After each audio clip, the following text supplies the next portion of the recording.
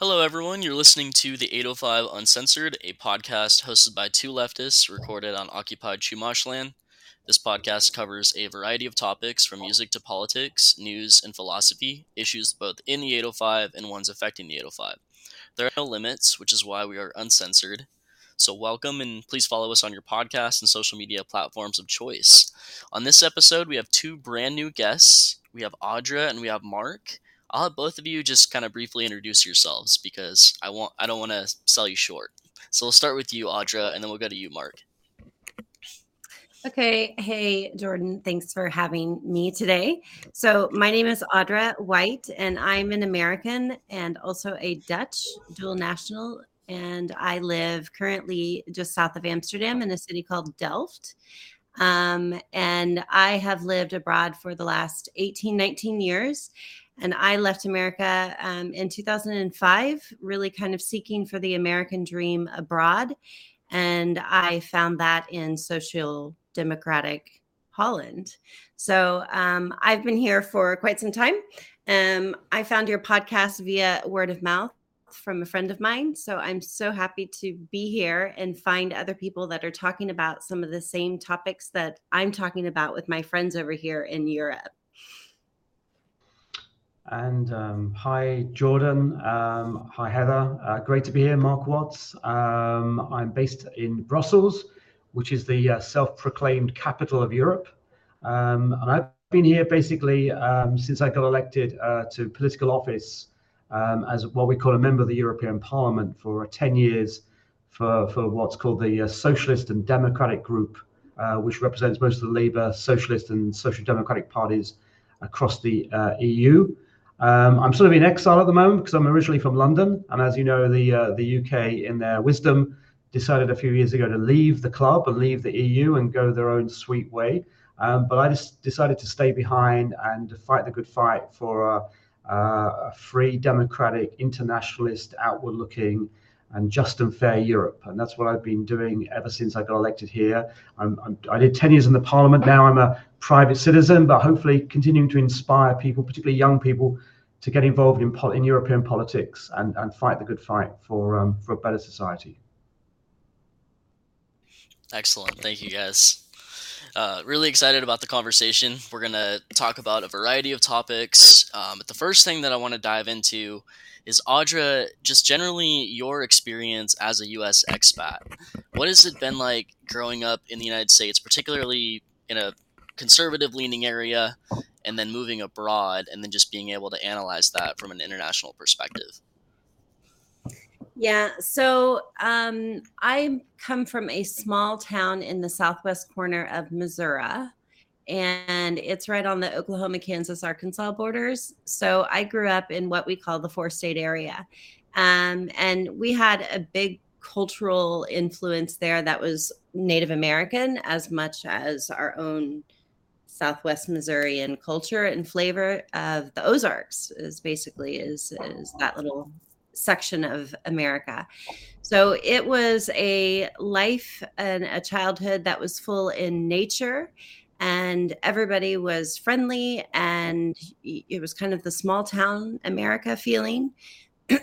And I always knew from a young age that I wanted to travel and to see other lands and live in other cultures. So for me, leaving small town America felt very natural. So the moment that I graduated from college, I made the decision and I moved to Denver, Colorado, where I lived for quite some years before migrating to Europe. So even when I had taken the chance to move to Europe, I was thinking that I would return back to America someday, and it was always my homeland.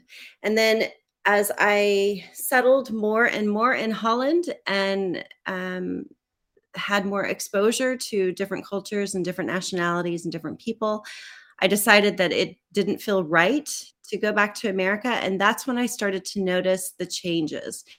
And this was about probably 10 years ago. It was while Obama was still in office. And I started seeing cultural differences where I was getting on top of my bills and my life, and I was building my white picket fence, and the American dream was coming true for me. And I didn't have to pay very much in health insurance. And yet my friends were having to take 2 and 3 side jobs and hustles on the side of their careers. My friends that were school teachers were having to quit because they could no longer teach the curriculum that they were taught to teach, and or they were dealing with abusive parents and or abusive administrators. So it's like the list goes on, like families of 5 with 3 children, they couldn't even afford their health insurance. All of a sudden college tuition became super expensive. So I started comparing these things, and I was talking to my then at the time husband, and we were like, I don't think we could ever actually afford to live in America. That's insane. We had just gotten so used to a different way to live. But then it was about the time that Trump was in election, about a year in, where I could see some of the trends that Americans had become comfortable with starting to kind of infiltrate into Holland.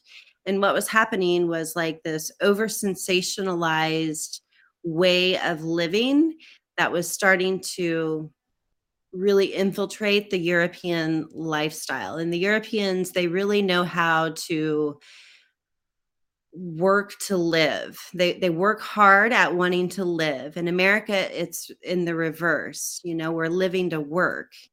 And as a child of an entrepreneur, I have 8 mothers and fathers, and a lot of them were actually owning their own business.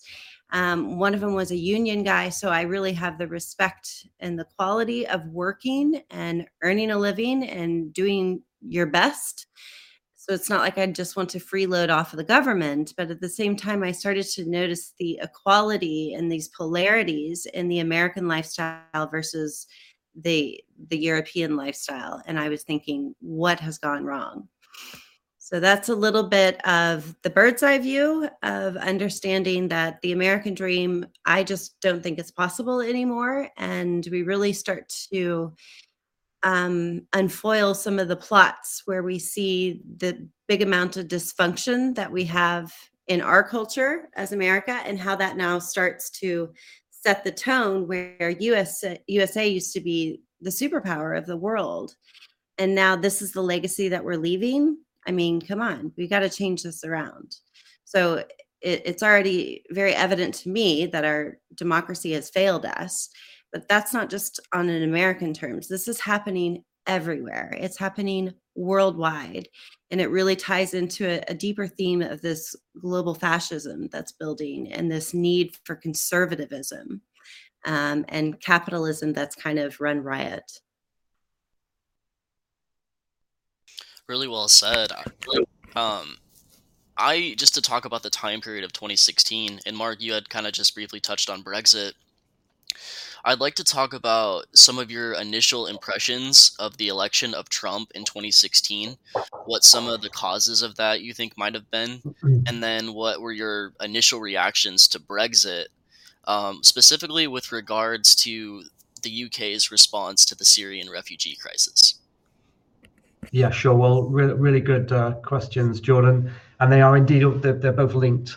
I think the election of Trump really took us all by surprise. I mean, I think there's also, was carrying on from what Audra said, a big detachment, not just in terms of values and mindset between Europe and the US, but there's a real detachment in terms of even what's going on day to day. I'm sure that's true the other way around as well. So a lot of people just were not following US politics. So when no one could believe the Americans would vote for Trump. Yeah, I mean, we all thought Hillary would win, that we were looking at the polls, maybe reinforcing that message, ignoring the polls we didn't seem to like, and took us by surprise. And I think we were horrified then, just as we're horrified now, that the fact that he might be re-elected again. I think it was shock and horror, and his behavior in office actually proved us to be right. We had every reason to be shocked and horrified by the prospect of Trump, because even the right of European politics is pretty scared of Trump. Yeah, and you've only got to look at what's going on now on the continent. We're essentially at war with Russia, and what he's been up to the last couple of days in terms of assassinating political dissidents who are in prison. It's a very raw issue here in much of Europe. So when Trump, as he said the other day, well, he should invade parts of Europe, shouldn't he? Yeah. What he's saying now shocked us as it just shocked us in 2016. But I think the problem is, the challenge for us here in Europe is that we feel helpless. We really feel helpless. And I think that the point that Audra made and I make is that we shouldn't feel helpless, because actually we are all in this together. We have a common struggle. And I know it's a cliche, but we are stronger together. Progressives, leftists, anti-Trumpsters, call us what you will. Those that want a decent society for ordinary people, we've got to start working together. And that Atlantic gap, which there is between the left in Europe and the left in US, I think we pay a heavy price for that we don't work more closely together. I think we should actually ask the question: why is the left in the US and the left in the EU almost two separate families? We don't even get together for Christmas, and that's unlike the right, who are and the capitalists, of course, are much better internationally organized. There's no left-wing Davos, is there? Why? And that's really one of my critiques of the left, that we're not a very good family. As I said, we don't even get together once or twice a year, and it would really empower us if the left internationally, we claim we're internationalists, yeah, if we acted in a bit more of an international way. We're supposed to believe in breaking down barriers to people. Well, we should practice more of what we preach. I did a little bit in my day. I didn't do enough, and I regret that now. I didn't make more visits to the US to build links with progressives on that continent. But it's never too late. As for Brexit, you asked me about that. I think that's just the same phenomena. I won't go into UK politics, but that was about fear. It was primarily about racism. It was lack of confidence by the British people in their future destiny post-empire, which they've never reconciled. It was nothing to do with the EU, in my view. It's a proxy election about migration. And you mentioned that the Syrian crisis, Germany taking in millions, the UK not taking in that many. I've knocked on doors. That's how we campaign in the UK. As you probably know, we literally knock on every door in every street. Gives you an amazing feel of how wonderful many people are, but how evil a lot of people are too. And you could tell on the doorsteps, the issue was not that they wanted to leave Europe, but they didn't want any more migrants in the UK. That was what that vote, in my view, was all about. And if I, as a third generation migrant into the UK, point out that most UK citizens are third, fourth, fifth, or first, second generation, it's an island of migrants. Yeah. If I point that out to them, it just raises lots of contradictions, and it doesn't actually help, because as I said, we haven't reconciled our destiny as a country, because we haven't come to terms with our past. It's like it's something that the Brits have got to sort out. And what is our national identity as a country of migrants? Well, we have the same problem. Yeah, I was going to say, we know all about that. Yeah, so we need some advice from you guys on how to sort ourselves out. But I think maybe, like I said, maybe you need advice from us, because we haven't got all the answers. As I said, we don't. When those people on the doorstep say we need no more migrants, and you can give them, and this is a key point I make to a lot of my center and left-wing friends, you can give them all the arguments, economic arguments you like, that Britain is better off because of migration. But that's not enough. Yeah, people don't like people of difference. It's the difference, maybe the subconscious fear. And we made and I'll just shut up now and conclude and let other people come in. But we made the mistake of fighting a campaign based on reason and evidence and facts and figures. And I fear the Democrats and others in America do the same. We try and battle against the right on evidence, because that's the sort of people we are, and it doesn't work anymore. And I make the point to a lot of my friends here, doesn't mean we lie. We don't make things up like they do, but we've got to turn our facts into emotional arguments. Yep, and direct action. Getting into the streets and facing the far right. And just to be clear, I understand that there are people that are not able to do that. They don't feel comfortable doing that. Whether they're women, whether they're people that have disabilities, or they're LGBTQ people that just fear for violence in their lives. So, that's not necessarily for everyone, but we need to counteract the far right in a variety of methods. And, and there's a role in the revolution for everyone, as I like to say. Well, I also think that like Jordan and I have talked about this, like the infighting on the left and like the amount of like in the US we have so many like different factions of people like politically on the left. And even like, you mentioned Democrats, like I mean, I don't really even see them on the left anymore in the United States. A lot of them have moved so far to the right. I mean, it's like it's like they're unrecognizable. And so I think that you know, we have that as an issue too, where like we're not just not organizing internationally, we're not organizing within the US either. Or even And everyone's locally, just even in people's yeah, own everyone communities. yeah, everyone is just squabbling. I mean, Jordan and I did an episode about a month ago, spilling tea on the local Democrats, and it was just all the drama and nonsense that is going on that's preventing any kind of like meaningful progress and formation of policy and electing good solid candidates. And I think that is going to play a major role in Donald Trump's unfortunate reelection, because I do think that that's you know a foregone conclusion at this point Yeah, for all of those, unfortunately. I would agree, especially with Biden and his administration digging their heels in with the genocide in Gaza. Yeah. Let's kind of transition over to the media, because I want to talk about how you guys see similarities and differences between media propaganda that's internationally based, that's also European based, versus purely U.S. media, because I think that is significant. And of course, most of our listeners are based in the U.S., so I think that this is really important for them to listen to.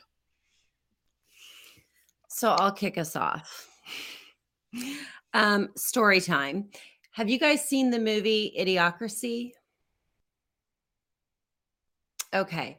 So I don't know when that movie was released. I want to say I can't remember. 2006. 2006. Yes.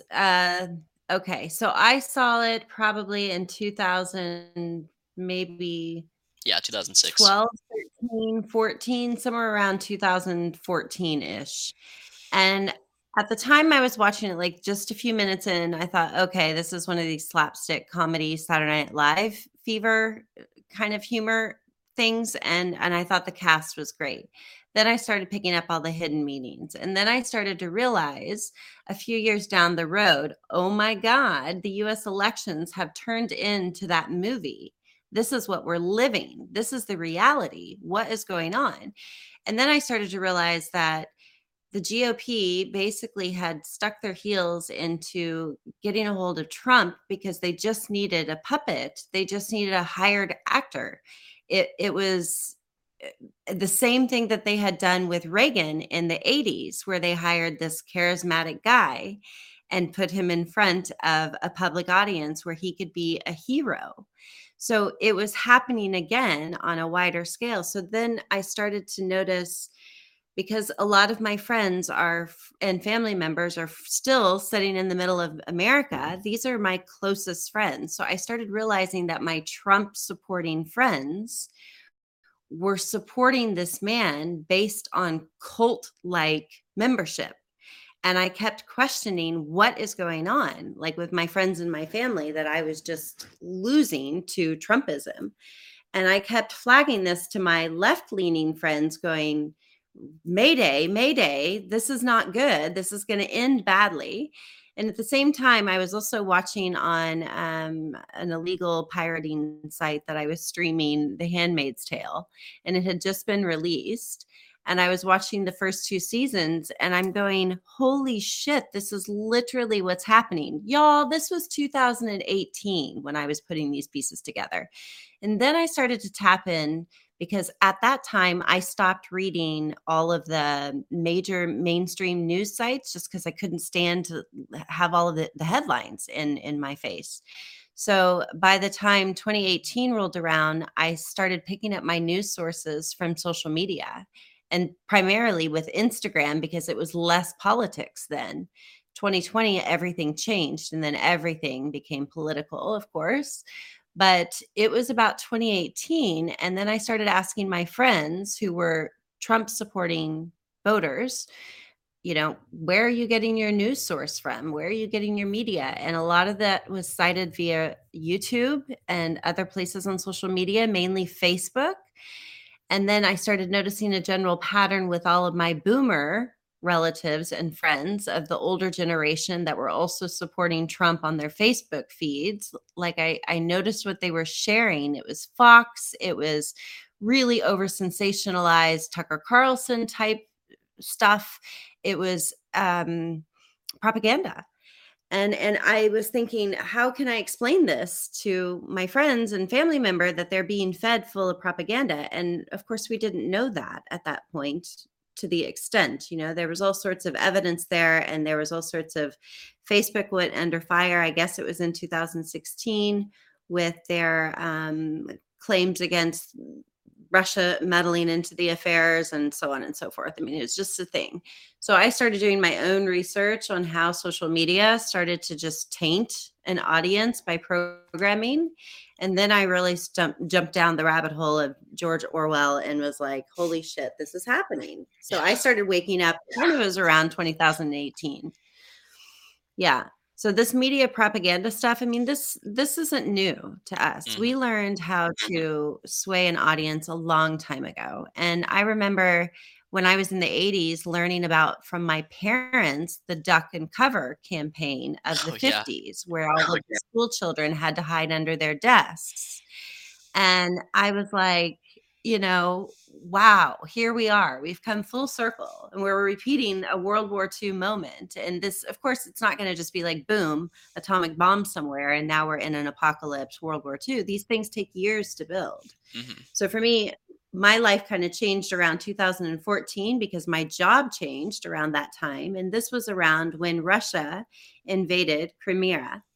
So that to me was like the start of World War III. And that was in 2014. Wasn't that right, Mark? Yeah, that was 2014. Yeah. Right. Yeah.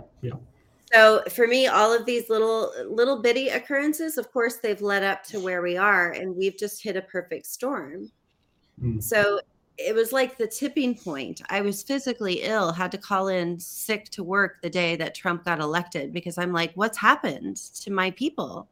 Have they really just been brainwashed? And then I started noticing every time I'd go home to visit to Missouri and witness what my family and friends were watching, it was just Fox News propaganda shit that's being fed. It's my crazy racist uncle has a reading problem and needs to read all caps. And so his phone is like magnified. And then, of course, Trump is out there with his loud and shouty capitals, shouting this to our boomer generation, so it's just like that.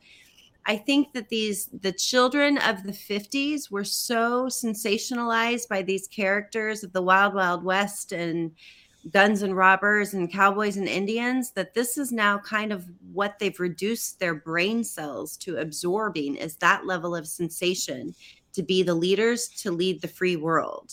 And I don't think that they realize that that's part of their sickness. Yeah, and just like, I don't just classify boomer as a generation per se. I also classify it as a mentality, right? So I look at like a boomer mentality is like, oh, why are young people always complaining about how bad things are? It's really not that bad because I've personally done well, and everybody that I know has done well. So, like, what's the issue?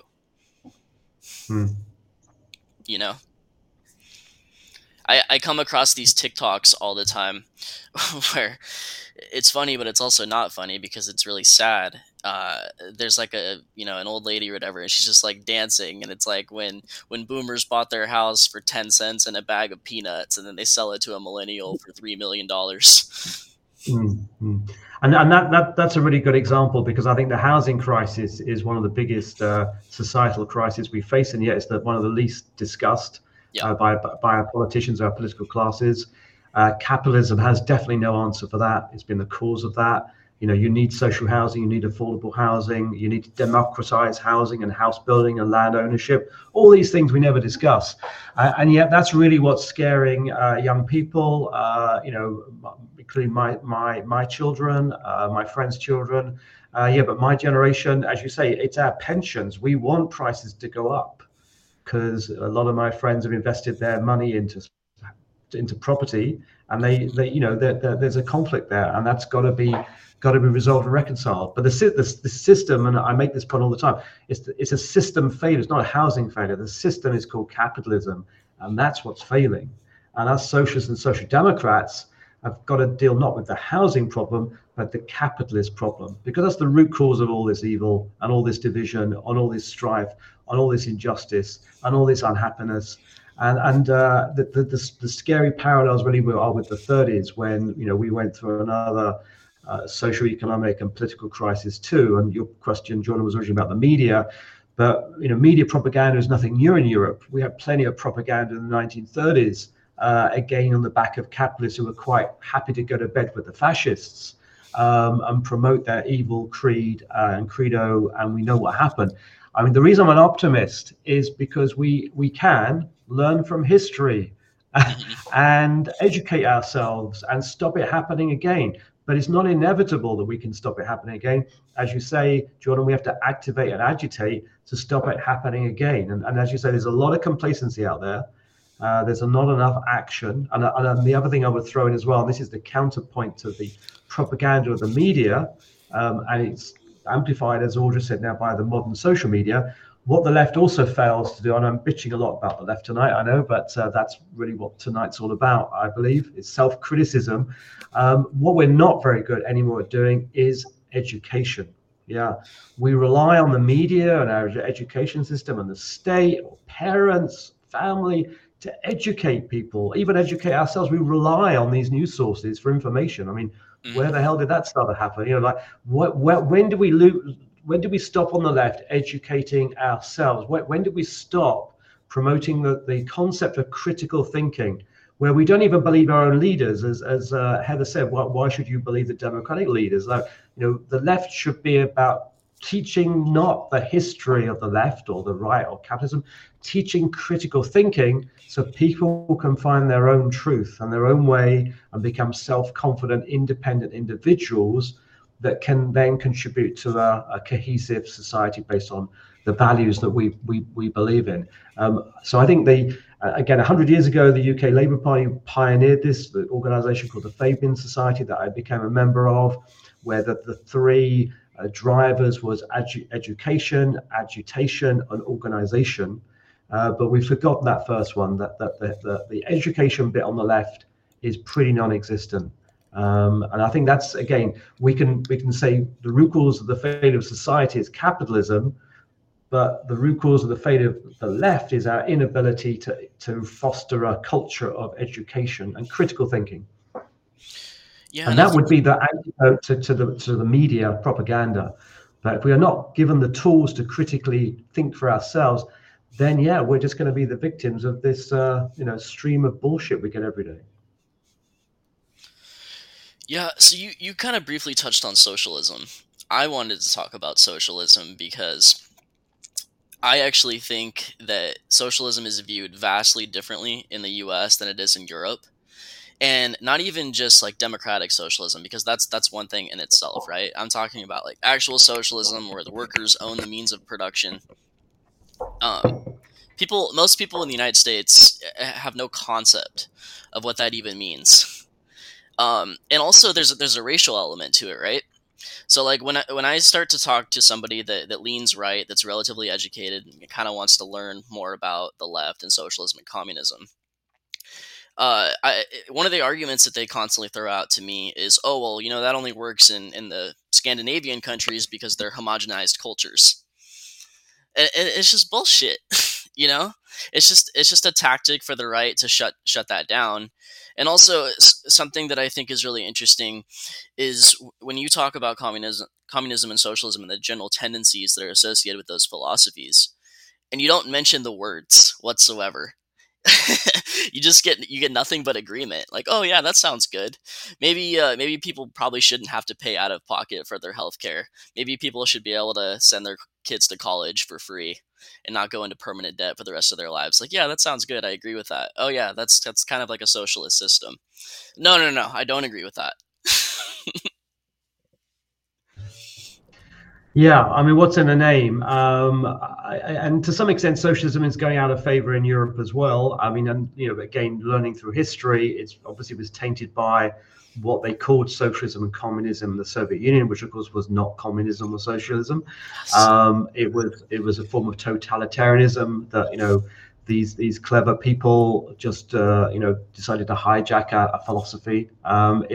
State capitalism, call it what you will. I don't think we've ever tried socialism anywhere in the world. Let's give it a go somewhere, and then we can test it. I don't think anyone's really tried socialism where the people run their own lives, their own communities, their own enterprises. We've never really tried that. Scandinavia is as close as we get. In fact, they are pretty diverse societies. It's not true to say they're not diverse. There's a lot of diversity in Scandinavia, but much of Europe, I would say, is still socialist. Yeah, the UK has a free health system. We don't pay a penny or a cent to go and see a doctor or get medical treatment. Same here in Belgium as well. There's a small fee, but it's a nationalized state-owned system, and people wouldn't tolerate it any other way. Yeah, many of our basic services are owned and run by the state. I think where our socialists have again failed to make the case is because we got lazy as well. I think in the 50s, as Audra said, we got higher on our own victories after the war, that we allowed these state enterprises to be run by civil servants, not by the workers or the consumers or the citizens. And to me, socialism is about people running their own lives, their own communities, their own businesses. So we weren't radical enough, and we're not radical enough now. I mean, we should start turning state enterprises into citizen-run enterprises. It's great that the railways in Europe are run by the state, but why aren't they run by the passengers and the drivers and the cleaners and the infrastructure managers? The people should generally democratically run these organizations. And where that does happen in parts of Europe, where there's democratic accountability, they actually work really, really well. We have a thing in the UK, which we don't trumpet enough, called cooperatives. These are social organizations owned by the workers or by the consumers. And these entities work really, really well because everyone gets a fair deal. The consumer, the worker. There are no bosses because everyone's, if you like, is the boss. I'm a member of a bank in the UK called the Co-op Bank, and there's various shops in the UK, the Co-op shops. What a wonderful idea that is. I mean, okay, that to me is socialism in practice, and that's what we should talk about. And the other concept we should talk about, which again is about socialism, but we rarely get any chance to promote it, is this idea of solidarity. I mean, the religious right claim to be the people that want to help each other, which of course, unfortunately, is rarely the case. But socialism is really about helping each other. The rich should help the poor. The strong should help the weak. Those with housing should help those with housing. Without housing, those that are healthy should help those that are not healthy. I mean, these are pretty basic human values that, to me, are really what socialism is all about. But again, we've got to educate people. I mean, just saying you should become a socialist, why should they believe us? We've got to educate them, get them to go on that journey of critical thinking and get to that destination themselves. Right. I agree with all your points. I just think that we have like a really big outside force to deal with called the state, right? So like when we think about like socialism hasn't been tried, all kinds of countries have tried socialism. We always have a fucking U.S. CIA-led backed coup, oftentimes with the involvement of MI6, that doesn't allow that to happen. Particularly, I mean, in Southeast Asia, we could talk about Latin America. Cuba comes to mind as a country that could have been a beautiful socialist, ultimately communist country. But I love your point about the Soviet Union. I've never considered the Soviet Union socialist, much less communist. No. Fuck.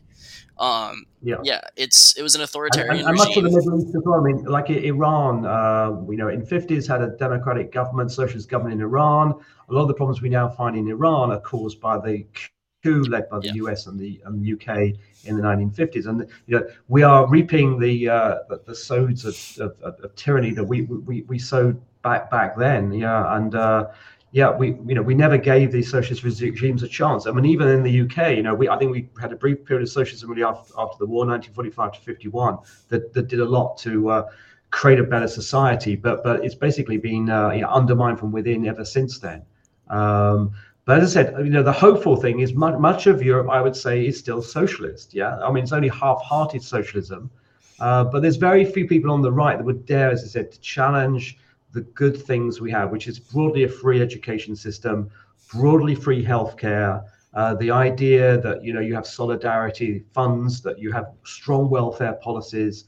I know in Europe we bitch about all these things that they aren't good enough, which is true, but we still have a very, very strong public realm, which on the whole works pretty well. It's under threat. It's not good enough. It's got to be better. As I said, if you want a bit of socialism in action, that's why I think a lot of Americans on the right despise the EU and a lot of European governments, is because they are evidence that governments with a social conscience, with social justice at their heart, actually are quite successful. Yeah.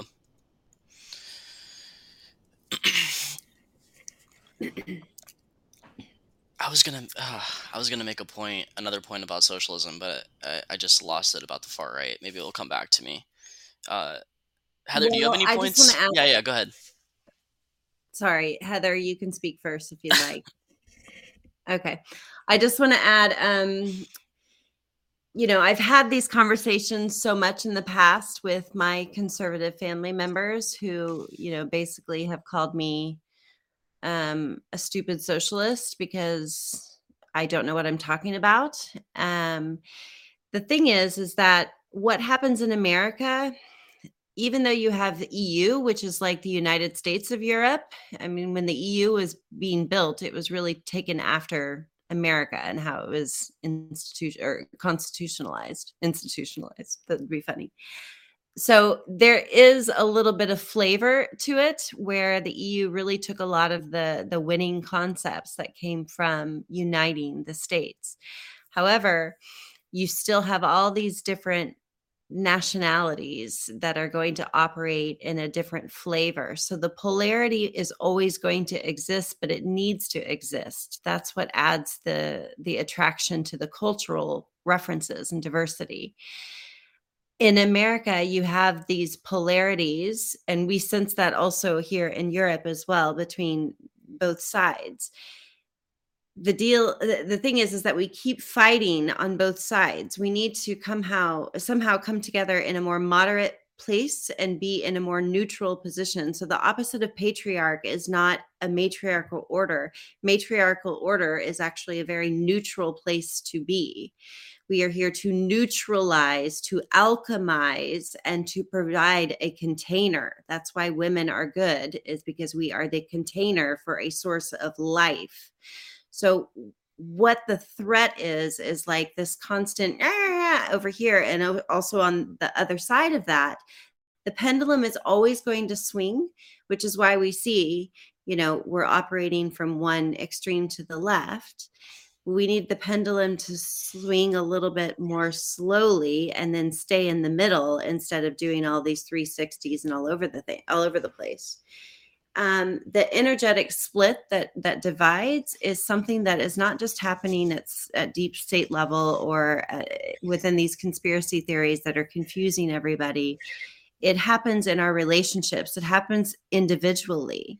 Like a lot of people are going through a high level of metamorphosis to get to that next level of evolution that we need to get through in order to get through these next few years of what humans are going to have to live through. So we need to, meaning the collective, we need to really start advocating for human rights and equality on behalf of those that can't do that themselves. And we also need to kind of start throwing down the red flags to be like, look, guys, we only have a couple more years until the biodiversity really just collapses and we no longer have a planet that's sustainable. So we have more viruses coming. We have a deeper recession that we're getting ready to head into. We've got wars that are about ready to escalate and become a lot more complicated. So now is the time where in late stage capitalism, we as the people still have a voice, but we have to kind of take that back and make sure that the democracy is heard. So I'm over here screaming and shouting, overthrow the Constitution prior to this election to all of my American friends. And all of my American friends are like, but that's just not going to be possible. Okay, well, then start now protesting. Everybody just quit going to work. Just stop your job and just throw over your government. And I think we've already spoken about this too. Metaphysically, we talked about this is the time period that Pluto is in Aquarius, and this was the French and the American Revolutionary Wars. So I'm really fired up about saying this is the moment that we really need to, as humanity, seize an opportunity to really reform and step into the 21st century like we're supposed to, not like we're stagnating. Right, and it's not a choice because of the ecological crisis. Sorry, that was just a quick point I wanted to make. Like, we don't have a choice. Yeah.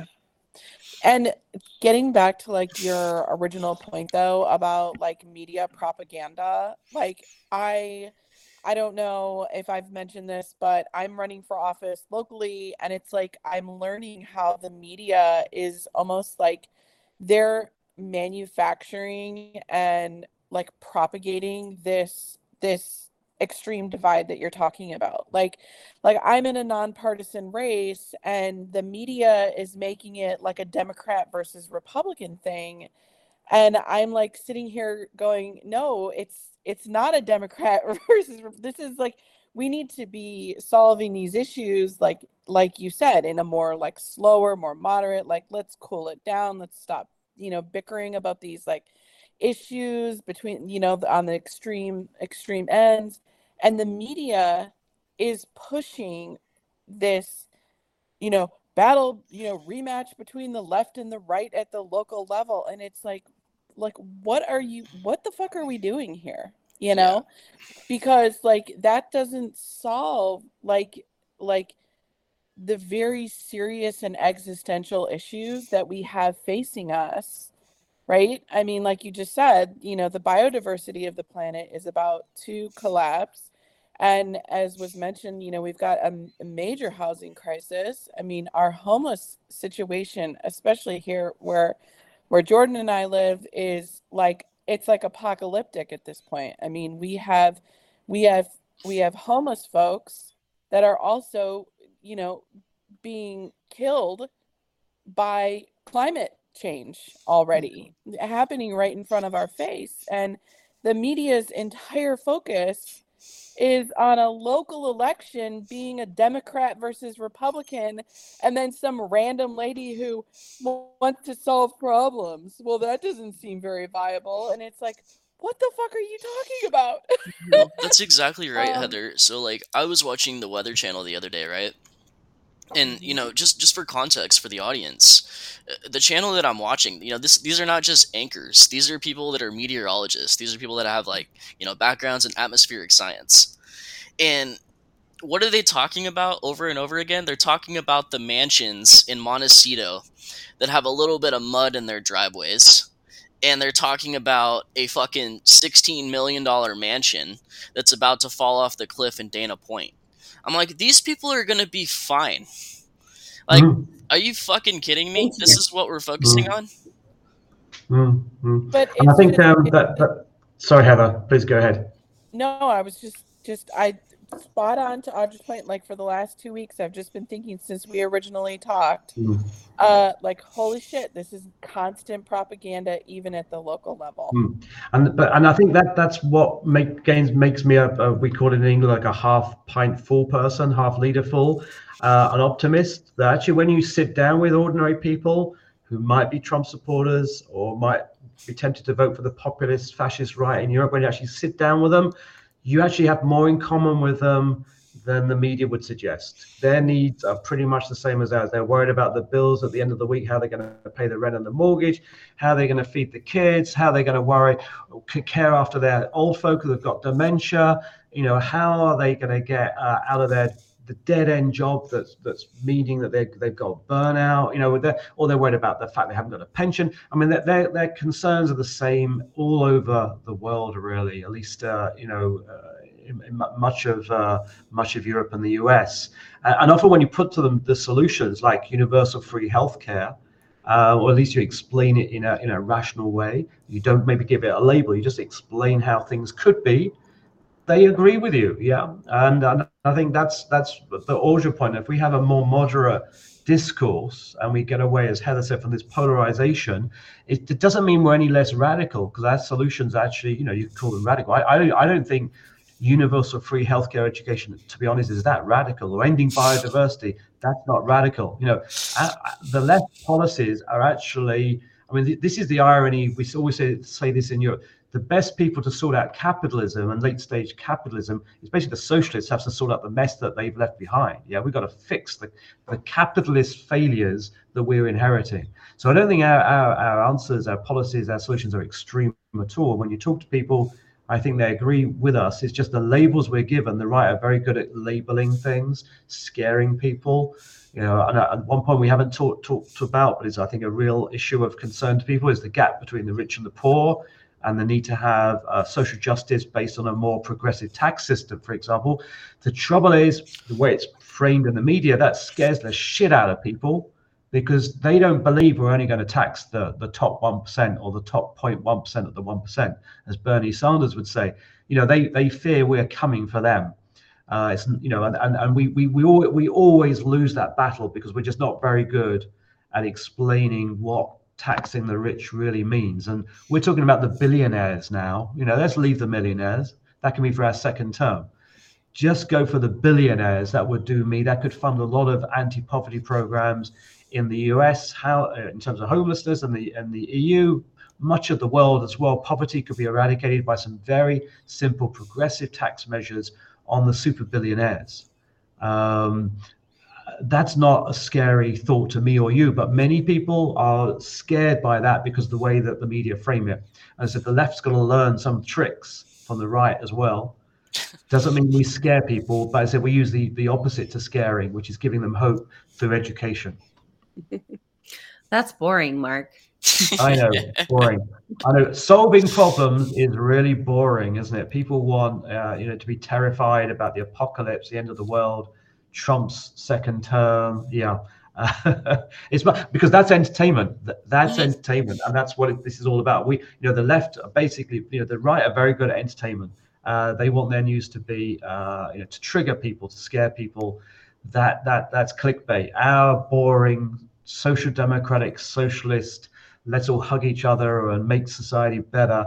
Yeah, it's not very exciting, is it? Except I think it could be if we pitched it, we sold it in a more exciting way.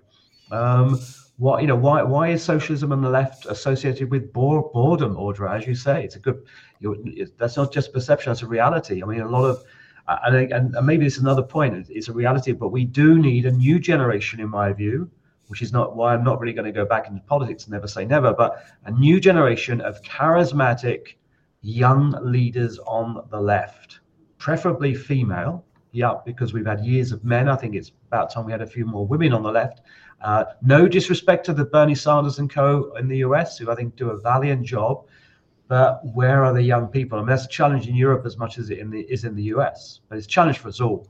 Yeah, and my thoughts around that, it's all attached to the old world order. And I know I start to sound like a conspiracy theory myself, but there is like this working order of evil right now. And that working order is very much in charge of what's going on in the world. So, Mark and I call it the blob. And you have all of these like old reptilian brain systemic beliefs that are just super hard to break through and penetrate and break down and evolve and adapt and to become something else. So we're up against that. And I really do think that beyond the millennials and younger, we're going to make some change and reformation that will be more sustainable for a better future. But in these coming 10 years, we really have to just allow a lot of what is dysfunctional to die out. And the yoga explanation of that is that you ignore what is dysfunctional and crazy. You need to bring it to light. You need to bring it to surface. You need to be able to call it out. That's dysfunctional. That's crazy. We're going to put it in a corner until it learns to behave better. We're going to keep it over there in observation. This is why we do meditation, right? It's the monkey mind. We're going to learn to control the monkey. So there is like, when I teach meditation, I'm teaching people how to manipulate and control their mind. It's mind control. You're just controlling your own mind, not somebody else's. It's brilliant. So this is the same thing that we have to do. This level of dysfunction that we've been operating at for quite some time, in my opinion, it's just part of the old world that just we keep picking up and we keep carrying on from one generation to the next. And that is programming trauma. And a lot of what we see, like the person that Donald Trump is, the person that Marjorie Taylor Greene is, these people are dysfunctional people at their core. They are poor examples of human beings. They should have never been in the position to have given the limelight, to have given the microphone.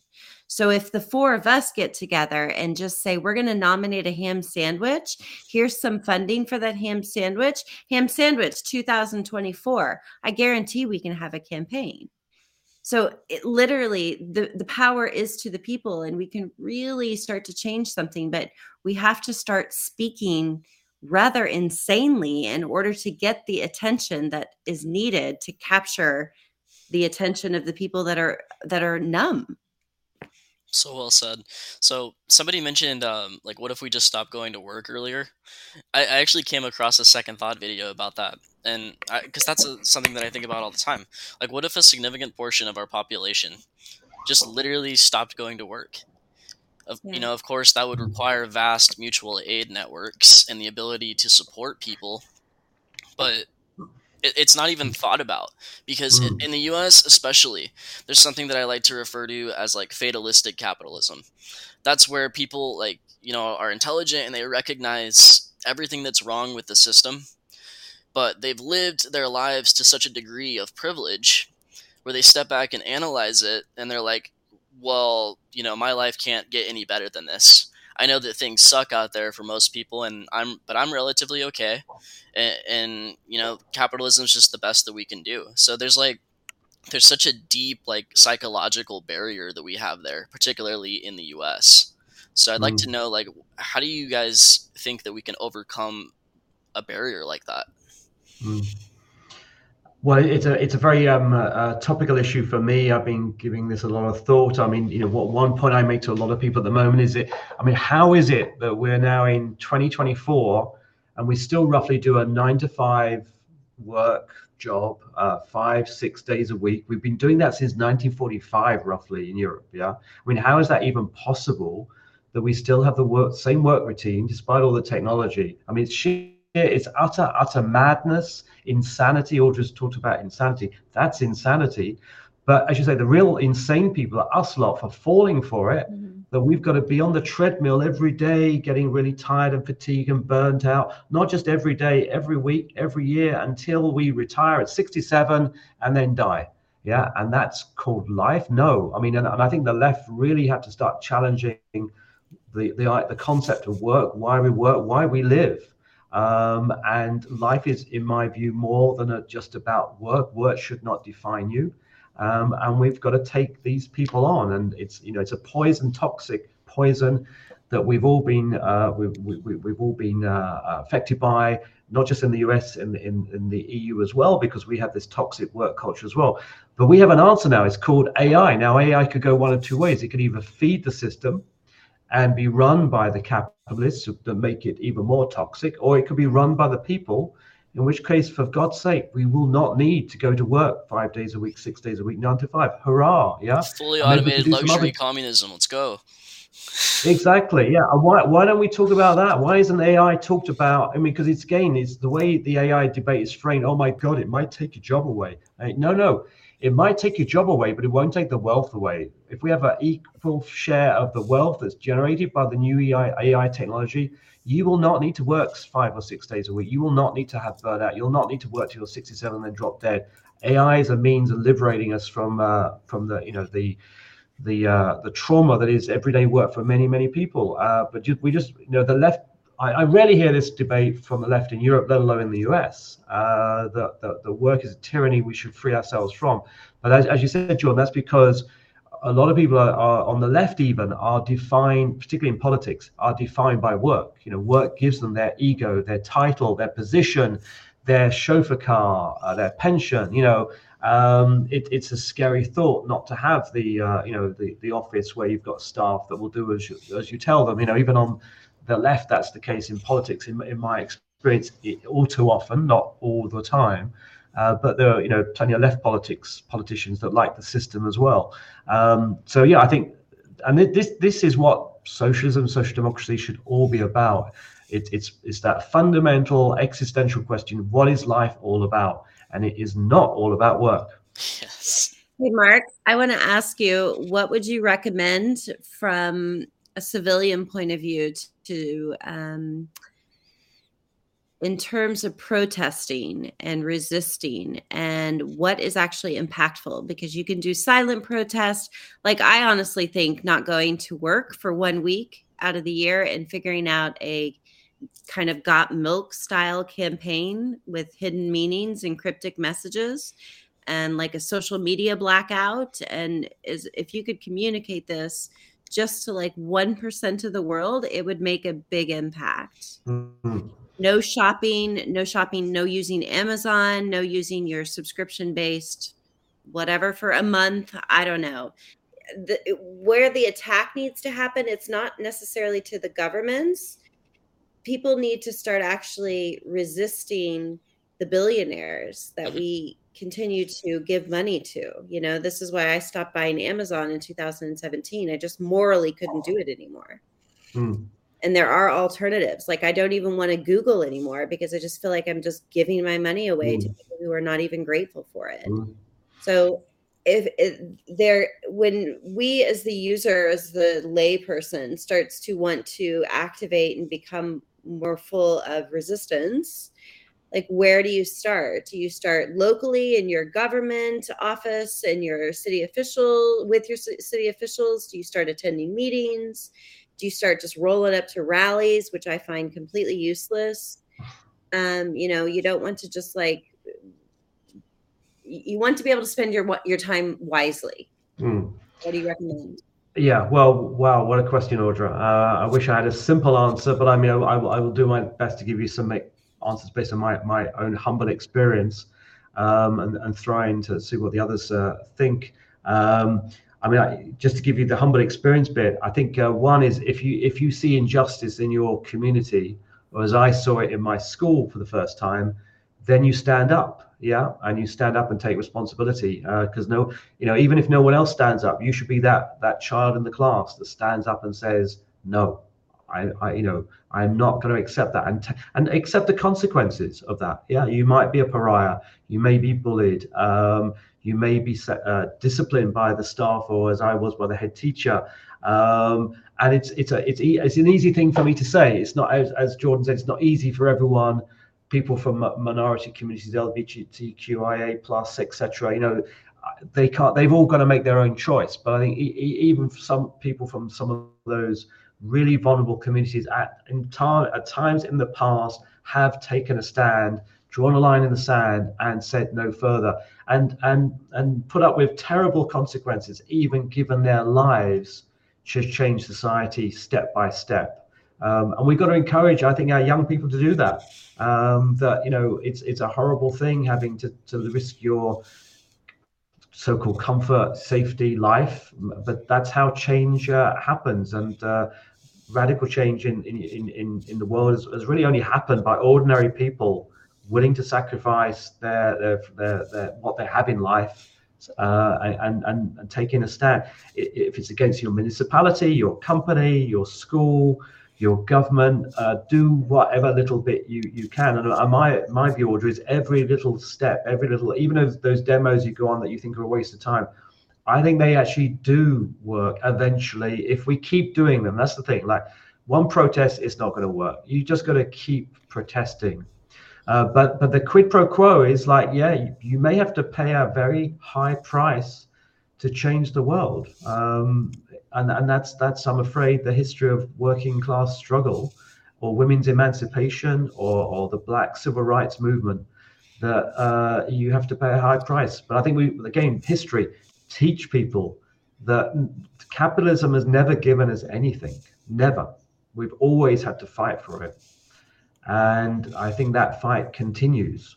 It's a bit unfashionable now to say you've got to fight for your rights, but you really do.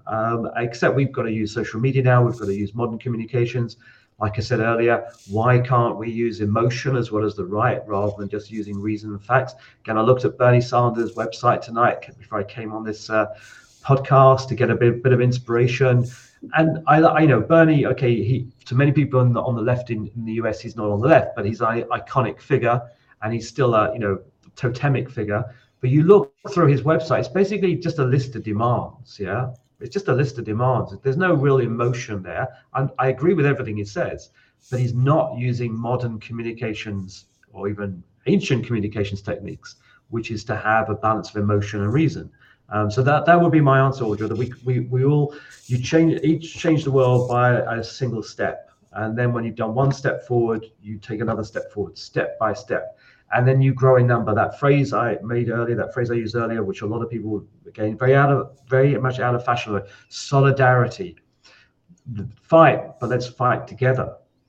Can't do it on your own, on your computer, in your bedroom. You can do a bit on your own, but start linking up with friends, with family, with your school friends, with your college mates, with your work colleagues. Trade unions, get involved in trade unions. I always tell that for people that are in the workplace, that I've got a problem with my boss, I've got a problem with my company. Are you in a union? No. Why would they help? Well, because they exist to help people in the workplace fight, because they know the power of a union is you don't have to fight the battle on your own. Collective action. I know you know all this, Audra, but it's just that I really Mark, think I am so bored listening to you right now. I know, it's boring. It is so boring. And this is how I know that you're able to do your job as a former politician, because you are boring as fuck to listen to. But they said the same thing about Gandhi. He was a really boring guy. Yeah. But in the end, he changed at least a lot. India, he got them free of the British colonialism. Yeah. The struggle for freedom is sometimes quite boring. Yeah. But that's what I was talking about. The pendulum is so much more exciting when we see it swinging from right to left in a 360-degree angle. Yeah. So if you could say we could solve all these problems by just banning the Mexicans, or we can solve all these problems by just banning Islam in Europe, I would be much more popular and exciting, wouldn't I? I could say that. A simple solution. Just get rid of the black and Asians in Europe, and we'll all be happy. I mean, that's the challenge, Audra, isn't it? The right have a monopoly of exciting, simplistic solutions, just like Hitler did in the 30s. Yeah. If we got rid of those fucking Jews, and indeed the gays. That's also the root of capitalism. I want it more. I want it now. I want instant gratification, and this is what the conservatives are actually pushing for. They're pushing for this more self-preservation, instant gratification. Let's do that now. Mm-hmm. But the reality of that, it takes logic and time and a lot of bureaucratic bullshit that is super boring in order to make legislation. That's why fascism is so appealing, because it's instantaneous gratification. You can get it all now, and who wouldn't want to become a fascist? Yeah, but we know what we know the story. We've seen the film. We know what happens in 1930 to 1940. But the point you make, Audrey, is very, very good. That's why my generation of politicians has failed, because we are so fucking boring. And we need to get charismatic, emotional, social justice warriors to take on this fight. And I will do everything I can. I'll do my little bit to encourage those people to come forward. Because you're right, we need to have it. The left should be more exciting than the right, because we can actually change the world for the better. Jordan, what would you recommend to be able to botch the U.S. election if we could live in that kind of world where we actually had our voice that mattered? What would you do? I would abolish the EC. That would be my one thing. Just throw it away. It's not even needed. I mean, if I had a magic wand, I would abolish the duopoly. I would get rid of the two-party system. I think that has been so fucking destructive for so many different reasons. People are so stuck in that mindset, right versus blue. And even the concept that the Democrats are left wing. Like if you look at this on an international scale, even Bernie Sanders would be like a centrist in most of the world. Yeah. So like if we were to abolish the two-party system in the United States and we had either multiple parties or no parties at all, and people started kind of evolving their thinking far beyond electoral politics, I think that would go a tremendous way in improving society here in the U.S. But Jordan, given that the gift of doing that is in the hands of these very same two parties that you are criticizing, again, I don't want to pour cold water over what is an inspiring idea. But how is that going to happen? I mean, give us some hope in Europe, yeah. That one, you told us earlier that Trump could well win. Of course, that's going to scare the pants off of us for the next few months. But almost does he have to win for the system to collapse so we can rebuild it? In my opinion, no. In my opinion, if Trump wins, I mean, we have like a veneer of democracy, right? Like I don't think many of the institutions are legitimate. I don't even think this country is legitimate.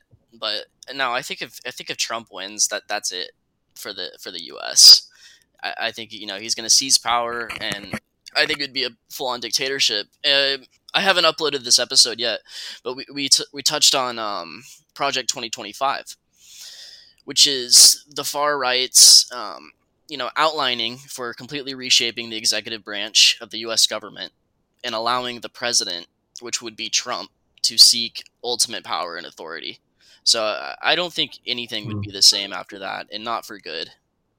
I think Project 2025, which I only just learned about recently, is something that ties into a Putin-esque presidency. So Putin is a dictator. We're just not allowed to use those terms. And he's been in power since the 90s. So basically, this is why Trump and Putin have this interesting relationship, because Trump is doing the same thing that Putin has done successfully already. Yeah, I mean, think about money in Russia, then you can afford a better life. So it's kind of a way to ethnically cleanse a population as well. It's a way to reduce lesser silence opposition. Yeah, crush them by any means necessary. Yeah. But then from a European perspective, and no one wants war, and the foundations of Europe were to avoid another Second World War or a civil war in Europe. Isn't the risk, from what you're saying, is that there'll be another American Civil War? I'm afraid of one happening. Yeah. Well, I already think it's been happening energetically, and from the American abroad perspective, like there was a full-on civil war going on Facebook and Twitter between 2016, if not even before the election, up until 2020, 2021. It was insane, the amount of hate that was spewed from both sides, disinformation. And we always said if World War III would ever come, it would come in the form of a techno war. We all know this to be true. And yes, we know that we do have atom bombs and nuclear bombs that can absolutely annihilate an entire country. Drones. And we're not even looking at a comparison of what we know to be war. Like, we're already under a cyber attack by a lot of people. The seed of evil that has built has also allowed the black market and criminals to start to rise. We have a really very clear breakdown of people's mental stability and mental health, because we've all lived in this like deep trauma state for these last 4 years. Like, normal people that were okay and doing fine are no longer feeling normal anymore. Like, everybody's mental health is at stake at this point. So this isn't just biodiversity collapse. It's really like human civilization collapse. So like, I sound very doomsdayer here, but this is just the reality that we have to take into effect. There was a headline the other day where Amsterdam mayor is considering to legalize cocaine. And it's because it's a way to combat the amount of illegal cocaine that's being strung to our streets. Right? We're to the point now where we are having to negotiate with drug lords and criminals. So much. I mean, America's fentanyl problem is due to China. Like, we all know this right now. We can't just talk about it. So the civil war cartel violence. Yeah. Oh Mm. gosh. I mean, and this is it. The world war has already begun. We Mm. just now need to start talking about a more rational Mm. way The, to. the only problem, Audra, and you may well be right, is the right wing narrative as well, that they want us to be so terrified of what's going to happen, the apocalypse, the tyranny, the totalitarian dictatorship that will follow Trump, that people just give up. I mean, they want us just to give in and accept, the inevitable demise of democracy in the U.S. and in the free world, of what's left of it anyway. And I know you made the point that maybe we're not as free as they tell us, but it's better than it was. And that I guess drives me. I'm not prepared to go down that right wing narrative, and I will fight it every day I can, and not give in to that. You may be right, Audra. I'm not saying you're not right, but you don't go down without a fight. And I Yeah, think yeah, they are, yeah, I get and that. and I think they're underestimating the fight that there is in ordinary people, ordinary working people, because we're better equipped than ever before, because we've seen the film of what happened. I mean, what you're describing about Trump, his playbook is not just Putin. It's exactly what happened in Hitler in the 1930s. I mean, he won an election. Essentially, he was giving presidential powers. There was a decree by Hindenburg that basically let him do what he wanted for 4 years. That was the deal. The rest is history. Yeah. Yeah, And what preceded that too, the beer hall push. yeah, exactly. And you've done that. You've got that bit. And then all you've got to have now, of course, is the fire at the White House. Yeah. Or on Capitol Hill. I mean, this is a prediction. There's going to be a fire. And they'll say, oh my God, we'll have to sign some emergency decree because they discovered a social democrat caused the fire. So we've got to round up the social democrats, and we know the story. So that's the thing. We know our history now, and we're not prepared to see it happen again. I mean, and we joke about it, but that in Europe at least really fires us up, because we're really not going to allow the Nazis to come back in Europe. We're really not, because this time we're going to fight them. We're going to fight them from day one. I mean, last time I think the left was divided. It was weak. It was, in my view, too pacifist. We actually did not want to fight. Yeah, and I respect pacifism, but I think the world is now too dangerous a place. We have to fight for democracy and for the values that we believe in. Oh, you guys, we're all so cute. We've just formed our little alliance here, and we're ready to save the world. But well, I was thinking about eco-fascism too. I don't know how in tune you guys are with the Stop Cop City movement here in the U.S., but over in the Netherlands, there was suppression methods for pro-climate protesters. They released water cannons onto them, which is exactly what they did during the civil rights movement. And then here in the United States, there was an activist in the Wilani Forest outside of Atlanta, Georgia. It's on indigenous land, Muskogee land. He was murdered by the police, by Atlanta police a year ago. He was Tortuguita. He was an indigenous activist. He was shot over 50 times. And now, in the year that has preceded that, there have been a number of activists that have been rounded up by police, and it's not even just state police at this point. The FBI is also involved, which is a dramatic escalation, because now you have federal police that are also involved, and they're just raiding people's homes. In one case, a woman was dragged out by her hair, and then she was thrown into prison. And these are just brutal suppression methods that are being enacted by the state in order to crush people. So as you said earlier, Mark, people are going to have to be willing to risk a lot, and unfortunately, in some cases, their lives.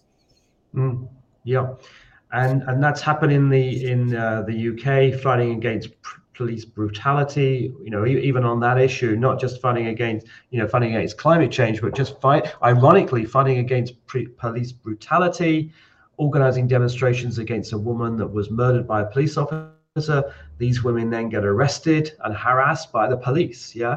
And then there's new laws instituted in the UK and some other countries to basically ban protests that they consider to be unjustified. Yeah, and these are, and people fighting against climate change are amongst the people that are now regularly prevented from disrupting. So there's the Stop Oil movement in the UK. I don't always agree with their tactics. I don't see the point of throwing paint against a Van Gogh picture, for example. I don't approve their tactics, but that's not the point. We live in a free society, Yeah. and protest is part of that. You have And to remember that there's all the greenwashing, the climate change facade, that it's just a distraction, right? The fact that we've just built all these wind turbines in the last 20 years and they're just not even being used properly. People have solar panels now installed on their house over here in Holland. If you generate too much energy, you actually have to pay the government back the money that you spent on your solar paneling. So there's still a lot of technology that we don't have working for us to give us the right information. Recycling campaigns completely useless unless they're actually filtered through the right source. I mean, you guys, it's so hard to start to make an impact anywhere. Yeah, and there are double standards. So whilst the left and social eco activists are often arrested and their protests are banned, we had and we still have very big demonstrations in Europe by farmers bring their tractors into cities, grind them to a halt, and the police are nowhere. And these demonstrations are tolerated. And that again is just not acceptable. But that's the reality. Because what do the farmers want? They want to roll back the sustainable reforms that have been introduced, or the bans on pesticides. They want to use pesticides again. But again, I mean, to be fair to the farmers, they're also the victims of a capitalist system that doesn't work. And the solution for them is the same as the solution to the rest of us is we need to change the system and get around a table, have a discussion with them, and build an alliance with them. And tax the fucking billionaires. Yeah. I just had one more point that I wanted to make. I remembered what I wanted to talk about with socialism and taxes earlier. So, in the United States, people effectively, with their jobs, just based on the cost of living, will pay like 50% taxes. So, but here in the United States, everything's out of pocket. So it's not like in the case in Europe, right, where people are paying really high taxes, but people are just fucking taken care of. So it's and if we were able to just shift the tax system to where we're taxing the rich and only the mega rich, no working class people are getting taxed at all with their income and property taxes, etc., that would be such a paradigm shift in the minds of the right in viewing socialism and even just leftist politics in such a more positive light. Yeah. Well, again, an inspiring, brilliant, simple idea that we should have the courage of our convictions to have a progressive tax system that lowers the tax burden on the rich, particularly the super rich, and we are the party of the low tax for the low paid and the middle classes. And even many of the middle classes probably could, if you do the math, would have their tax burden reduced if the super billionaires were taxed properly. And why doesn't the left advocate for a progressive tax system? But it's as you say, it's got to be two ends of the spectrum. You've got to tax heavily the super rich, but you've got to lift the burden on those that are currently paying too much tax, because you've got to, like I said earlier, you've got to reassure the middle classes and the working classes we're not going to screw them too, because that's their fear. That's what the right say. We're just going to be the party of taxation. The left is just about increasing everyone's tax burden. That is not socialism. Which is all about from each according to his abilities to each according to his needs. If you're not able to pay tax, you should have a reduced tax burden. And as you say, many Americans are struggling to pay tax already.